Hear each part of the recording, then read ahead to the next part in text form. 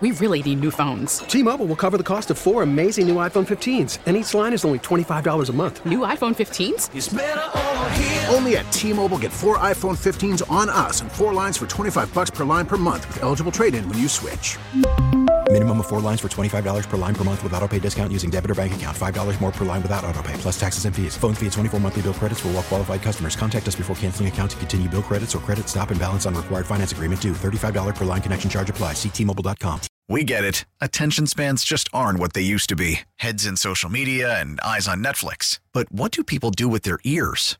Well, for one, they're listening to audio. Americans spend 4.4 hours with audio every day. Oh, and you want the proof? Well, you just sat through this ad that's now approaching 30 seconds. What could you say to a potential customer in 30 seconds? Let Odyssey put together a media plan tailor-made for your unique marketing needs. Advertise with Odyssey. Visit ads.odyssey.com.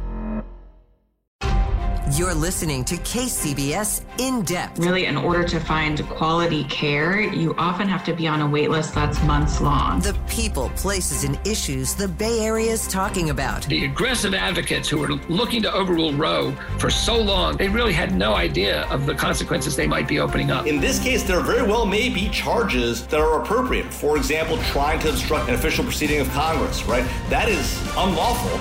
This is KCBS In Depth.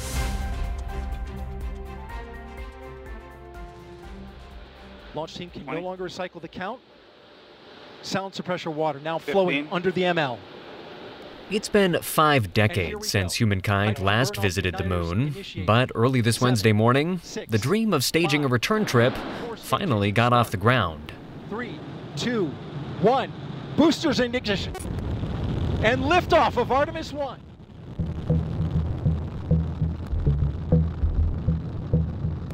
Welcome to KCBS In Depth, broadcasting throughout the Bay Area and streaming on the Odyssey app. I'm Keith Menconi.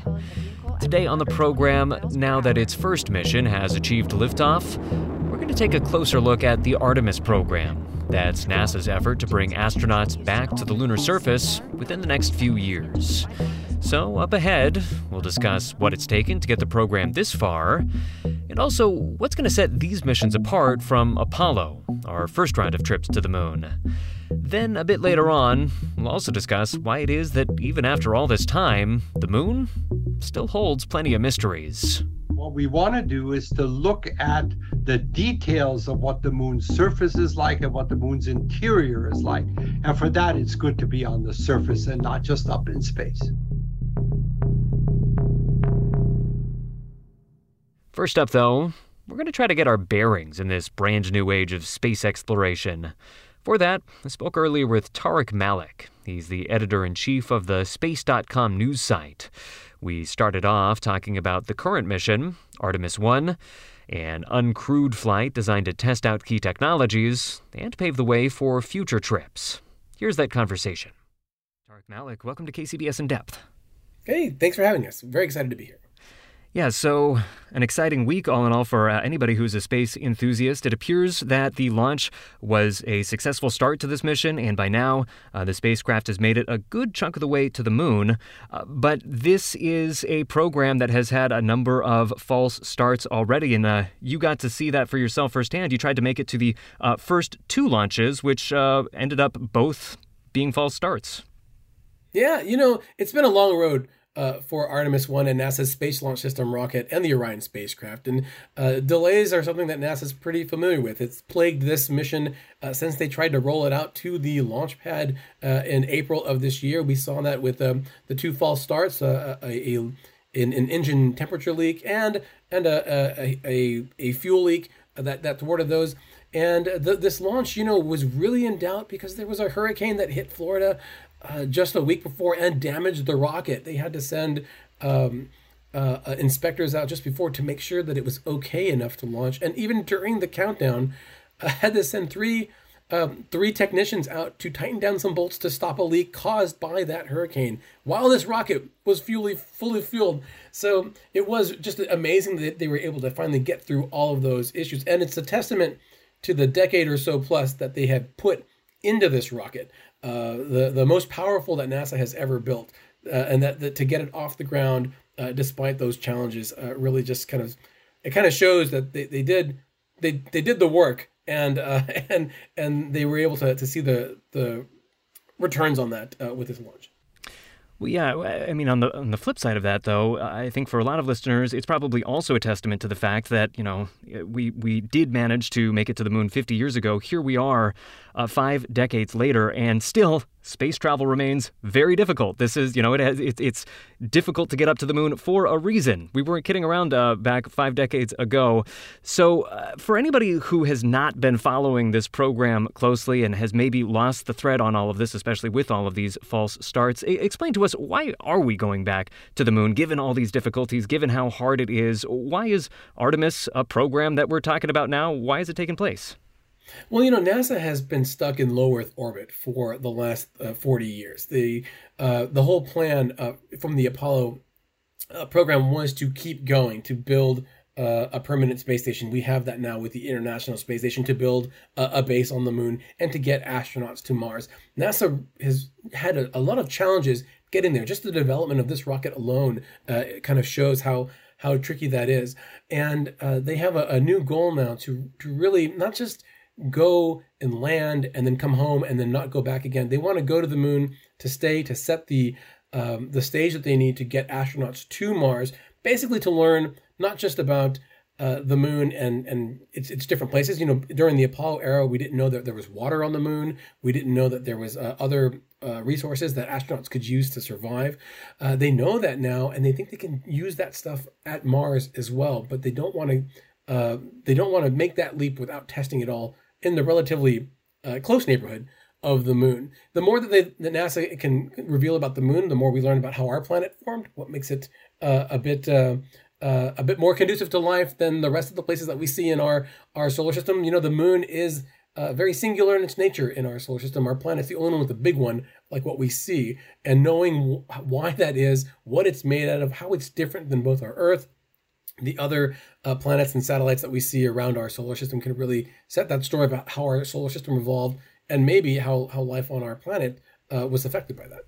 Speaking with Tariq Malik, once again, editor-in-chief of Space.com, talking about the Artemis program and the ongoing Artemis 1 mission as the Orion spacecraft makes its long journey to the moon, and it's going to circle around the moon for a little bit before it comes back. What's it going to be doing while it's up there? It sounds like there's a little bit more going on in this mission than what happened in Apollo.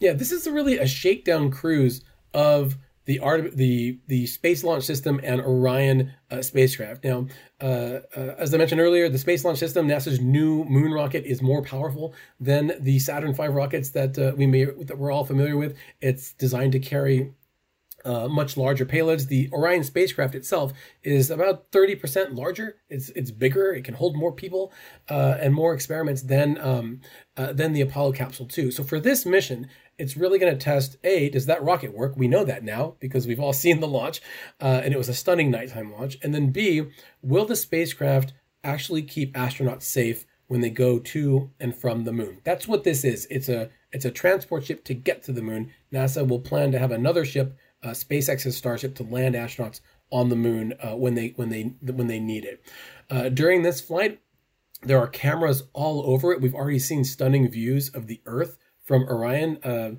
50 to 70,000 miles away from Earth, as it was a day after launch. And they're going to be tracking that. How is the spacecraft performing? Is the temperature right? Are the systems performing right? Is the environment inside habitable for astronauts? Inside the spacecraft, meanwhile, there is a spacesuit-clad dummy. His name is Munikin Campos, and he is wearing a version of the new spacesuit that astronauts will wear on these trips to the moon. And NASA wants to know there, what was the vibration like on that mannequin? What is the temperature like? Was the life support working during that whole thing? To understand what the human body is going to be subjected to. Sitting behind that Munikin are two torsos. They both have their names. I think one is Olga, if memory serves, and they are designed to study the impact of radiation on the human body. They've got many sensors on them. One of them is wearing a radiation vest. The other one is not. And this is because the environment around the moon has a much higher radiation component than the astronauts that are living and working on the space station in low Earth orbit right now. And if we're going to send astronauts to live at the South Pole of the moon, build a base, stay there for weeks or a month at a time, we want to know what that stress is going to be, because at Mars, the radiation environment is even harsher. There is no magnetic field like there is at Earth to protect astronauts. So they really need to know what are those risks for astronauts. And at the same time, there's a series of biomedical experiments aboard the spacecraft. There's some seeds as well to study how things change for the human body over time. That's going to be a key thing. But the big test for this mission comes at the end, and that is to make sure that Orion can safely return to Earth. Now that right now is set for December 11th, and it will test basically this heat shield, this largest heat shield that NASA's made for a capsule of this type, to make sure that it can survive the harsh heat, the searing hot temperatures of reentry when it comes screaming into the Earth's atmosphere at 25,000 miles an hour, and prove that it can basically land safely with its astronauts after sending them to the moon. Those are the big tests for this flight. Well, we should mention that there's a bit of a Bay Area connection right there. NASA Ames helped to make that heat shield, or they created the heat shield. So some Bay Area bragging rights, at least. That's right. The heat shield would not be possible if the folks at Ames and their ArcJet facility hadn't proven that it was strong enough to withstand it. I would also point out too that there is a project on this mission called BioSentinel that scientists at the Ames Research Center there have developed to kind of study how yeast grows in space and to use it as a model organism to study how DNA breaks down from that radiation environment in space. And that is another way that the Bay Area is kind of reaching all the way to the moon for this flight. It's actually on a CubeSat called BioSentinel that was deployed shortly after launch, and it's just on its way out there in space now. Yeah, well, just hearing you lay that all out, it does sound like there is a lot of exciting work that is going to be done, a lot of exciting projects that are soon going to come to fruition. But let's end out on where this is all headed, because this is Artemis 1. In a couple of years, we're hoping to launch Artemis 2, which is going to be a crewed flight that will not land on the moon, but it'll circle the moon. And then further down the road, we'll have Artemis 3, which will be man's return to the moon, or I suppose we should now say humankind's return to the moon. We only have a minute or two left, but just from your perspective, how hopeful should we be that this is all going to deliver on the promise of a return to the moon? Obviously, there's some huge technical challenges ahead. How much are we going to learn from this mission? What should we be looking out for beyond that?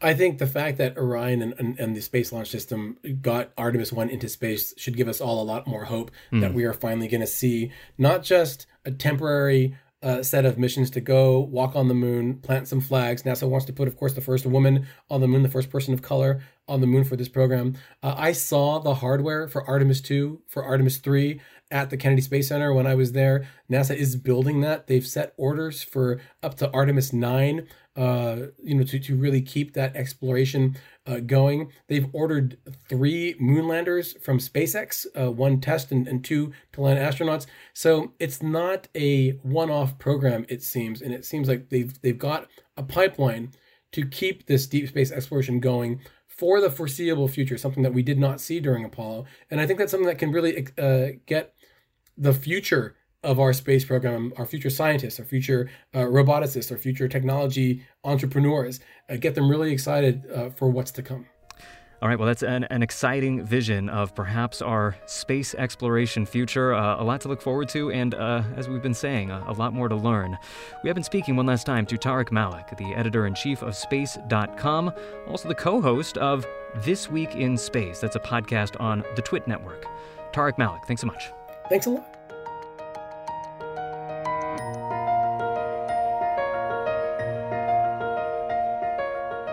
This is KCBS In Depth, your weekly deep dive into the events and trends shaping life in the Bay Area and beyond. I'm Keith Menconi. Today on the program, we're marking the launch of the Artemis 1 mission and talking about the future of space science and space exploration. So, with our gaze now firmly set up towards the stars, we're going to continue the conversation with frequent KCBS guest, Andrew Fracknoy. He's Emeritus Chair of Foothill College's Astronomy Department, who currently teaches at the Fromm Institute at the University of San Francisco. Andrew Fracknoy, welcome back onto KCBS In Depth. It's nice to be back with you. So with all this space exploration that's going to be going on in the years ahead and in the days ahead now, hoping you could give us some more perspective on what there is to learn from it all, what we still have to learn about our solar system. Meantime, of course, there's also lots of interesting new discoveries that are taking place beyond our little corner of the cosmos, especially with the recent launch of the James Webb Space Telescope. So we can touch on that a bit later too, but to get us started, let's talk first about the moon. We've been there before, been there, done that, but it sounds like there's still a lot more that we don't know about our closest neighbor in our solar system. What are we hoping further exploration still has to teach us? Well, one of the things we're still not very sure about is why we have a moon at all. In our neighborhood of the solar system, planets don't have moons. Mercury doesn't have a moon. Venus doesn't have a moon. Mars has two tiny asteroids that it's captured, but that's not the kind of moon you bring home to mom with pride. And so it's odd that the Earth, among all those planets, has a moon. And we think an accident was responsible for this. We think very early in the history of the solar system, when there were many other smaller planets flying around and everything was getting organized, the Earth got hit by one of these mini planets, and the material sheared off by that collision eventually went into orbit around the Earth and formed the moon. But the details are lost in history, and we don't fully understand what happened, and we're not quite sure how much of the moon is Earth material, how much of the moon came from this impactor that hit us. So we'd like to learn more about both the origin of the moon, but also the history of the moon. Because the nice thing about the moon is that whatever happened to the moon must have happened to the Earth. On Earth, a lot of the records of early impacts have been erased because we have a thick atmosphere where things burn up. We have oceans that erode everything. The moon doesn't have either of those. It doesn't have an atmosphere. It doesn't have any water or liquid water anyway. And so whatever hits the moon is preserved there for billions of years. And so in a sense, the moon is a Rosetta Stone. It's an ancient record that tells us what also happened to the Earth, but here has been erased. Yeah, so definitely a window into our solar system's past with a lot of answers to tell us. But why do we actually need to return to the surface itself? What changes when we're actually able to make those observations up close and personal rather than from here on Earth? Well, and that's really a good question. And I have to say, as an astronomer, while it's absolutely crucial that we get to the surface to get rocks, to maybe dig down and find out what's below the surface layers, there's really no requirement that people have to do this. People are much more expensive and fragile. They need care and feeding, right?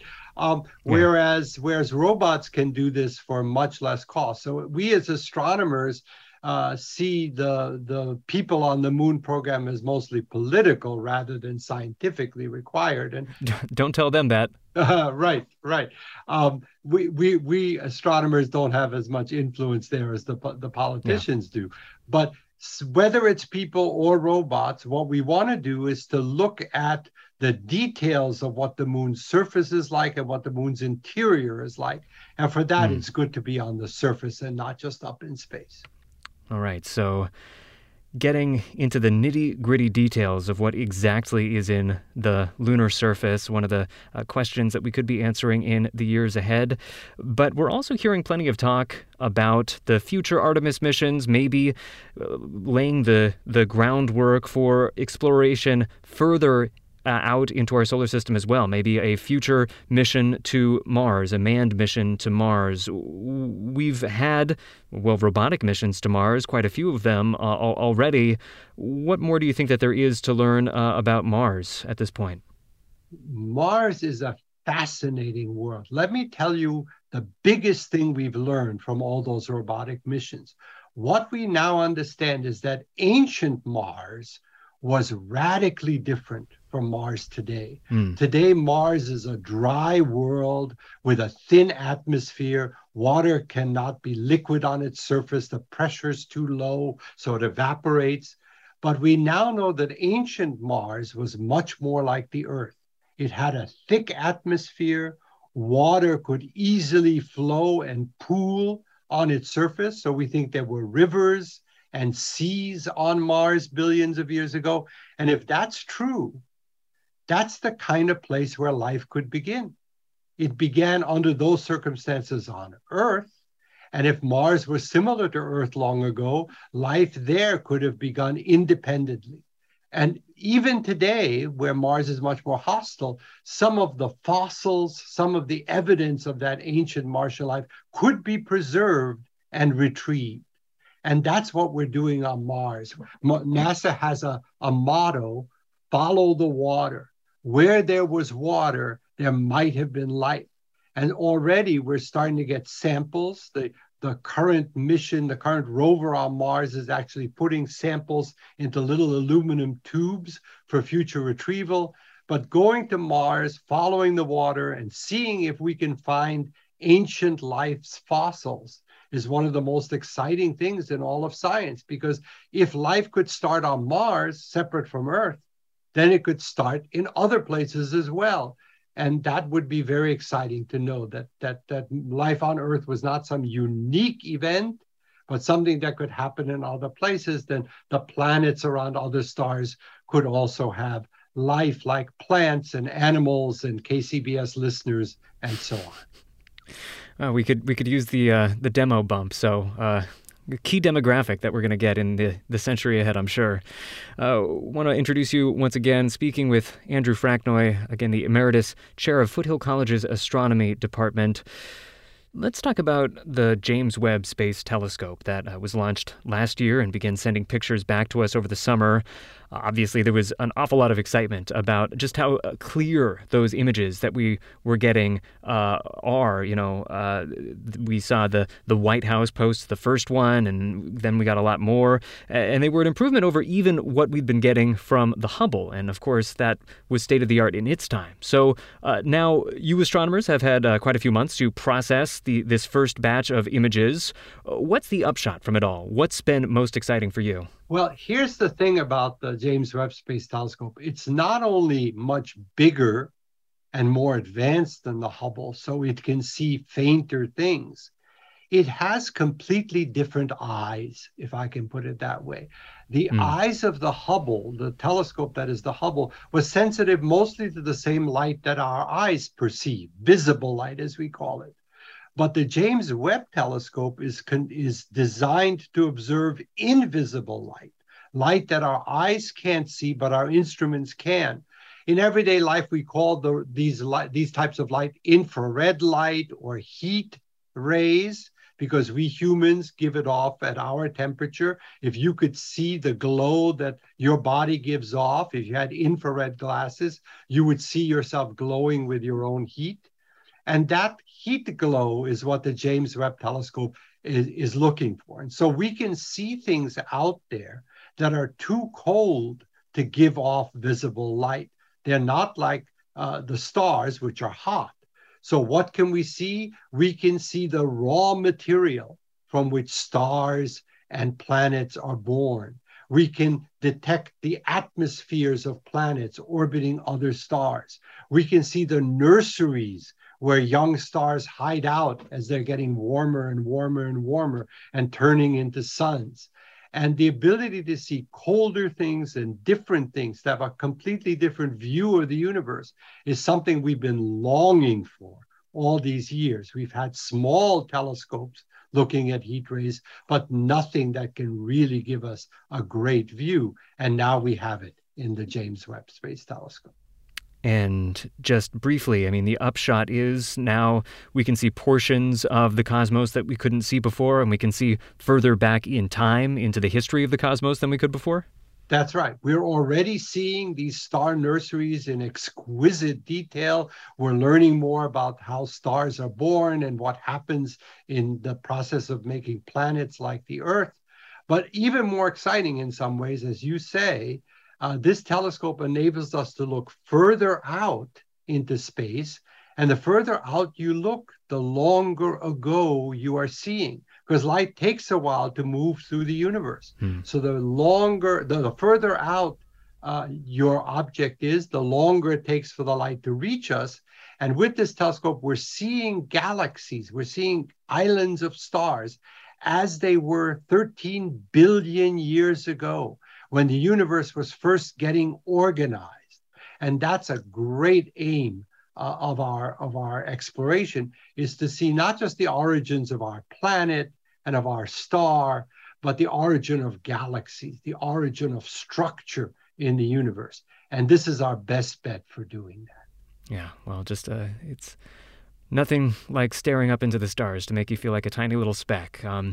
But I can also imagine a lot of folks, looking at the price tag of the Artemis missions and thinking, at the end of the day, how practical is all this, given everything that's happening right here down on Earth? What do you say to that? This is something that our government, NASA, has made a commitment to in the years ahead. It's something that we're going to be talking about for many years to come. How do you keep the public interested in this over time? Famously, the public, just a few years after the first landing on the moon, the TV ratings for the future landings dropped precipitously. So we do have a short attention span here down on Earth. How do you keep people engaged? Well, I think this is a complex issue. And I think one of the ways you do that is by looking at what we can learn and the drama of it. It's sort of like a family budget. If you spent your family budget only on the absolute necessities, it's great, but it's not as good as putting a little money aside each year for a vacation. You want something to relieve your mind from the daily troubles. And in the same way, no one's advocating we put all our budget into astronomy. But that little part of the budget that we spend on exploring the universe is like taking a vacation, like freeing your mind to look at the bigger issue. I think many of us are incredibly tired of the political back and forth right now that's paralyzing our country. And it's nice to get above that question, literally, and to look back at things like, how did we get here? And are there other creatures like us wondering about the universe? And what was the origin of the organization in the universe? These are the kind of things that free your mind from daily concerns, and I think are very exhilarating to think about. Yeah, no, absolutely. An inspiring set of questions. And maybe, just maybe, we just gave you your anecdotes that you can share over your Thanksgiving dinner with your family, everybody. So I hope you were all taking notes. We have been getting that inspiring vision of the cosmos from Andrew Fracknoy, one last time Emeritus Chair of Foothill College's Astronomy Department, currently teaching at the Fromm Institute at the University of San Francisco. And if you want to find more of his work, including his blog, you can travel on over to fracknoy.com. That is FRAKNOI.com, fracknoy.com. Andrew Fracknoy, pleasure as always. Thank you so much for having me. And thank you all for listening. For KCBS and In Depth, I'm Keith Menconi. Stay safe, be well. We'll talk again next week. You've been listening to KCBS In Depth. Get every episode by subscribing on Apple Podcasts, Stitcher, and other podcast platforms. Visit kcbsradio.com for more news and interviews. We are the Bay Area's news station, KCBS. We really need new phones. T-Mobile will cover the cost of 4 amazing new iPhone 15s, and each line is only $25 a month. New iPhone 15s? It's better over here. Only at T-Mobile, get 4 iPhone 15s on us and 4 lines for $25 per line per month with eligible trade-in when you switch. Minimum of 4 lines for $25 per line per month with auto-pay discount using debit or bank account. $5 more per line without auto-pay, plus taxes and fees. Phone fee at 24 monthly bill credits for well-qualified customers. Contact us before canceling account to continue bill credits or credit stop and balance on required finance agreement due. $35 per line connection charge applies. See T-Mobile.com. O'Reilly. For a Protect your vehicle's engine with a full synthetic oil change and save with Mobil 1 at O'Reilly Auto Parts. Purchase 5 quarts of Mobil 1 full synthetic motor oil and receive a $10 O'Reilly gift card after rebate. See store for details. With your Mobil 1 purchase, you'll also receive 2 times points during O Rewards Bonus Points Month at O'Reilly Auto Parts. O'Reilly Auto Parts. Baseball is in full swing. NBA playoffs are heating up, and your NFL team is gearing up for training camp. Listen to the latest on the teams you love here on the Odyssey app. The biggest sports radio stations in the country, providing unrivaled local coverage of their teams, all in one place. Exclusive interviews with players, coaches, and team executives, streaming live and always available on demand. Stay in the know with your favorite teams right here on the Odyssey app.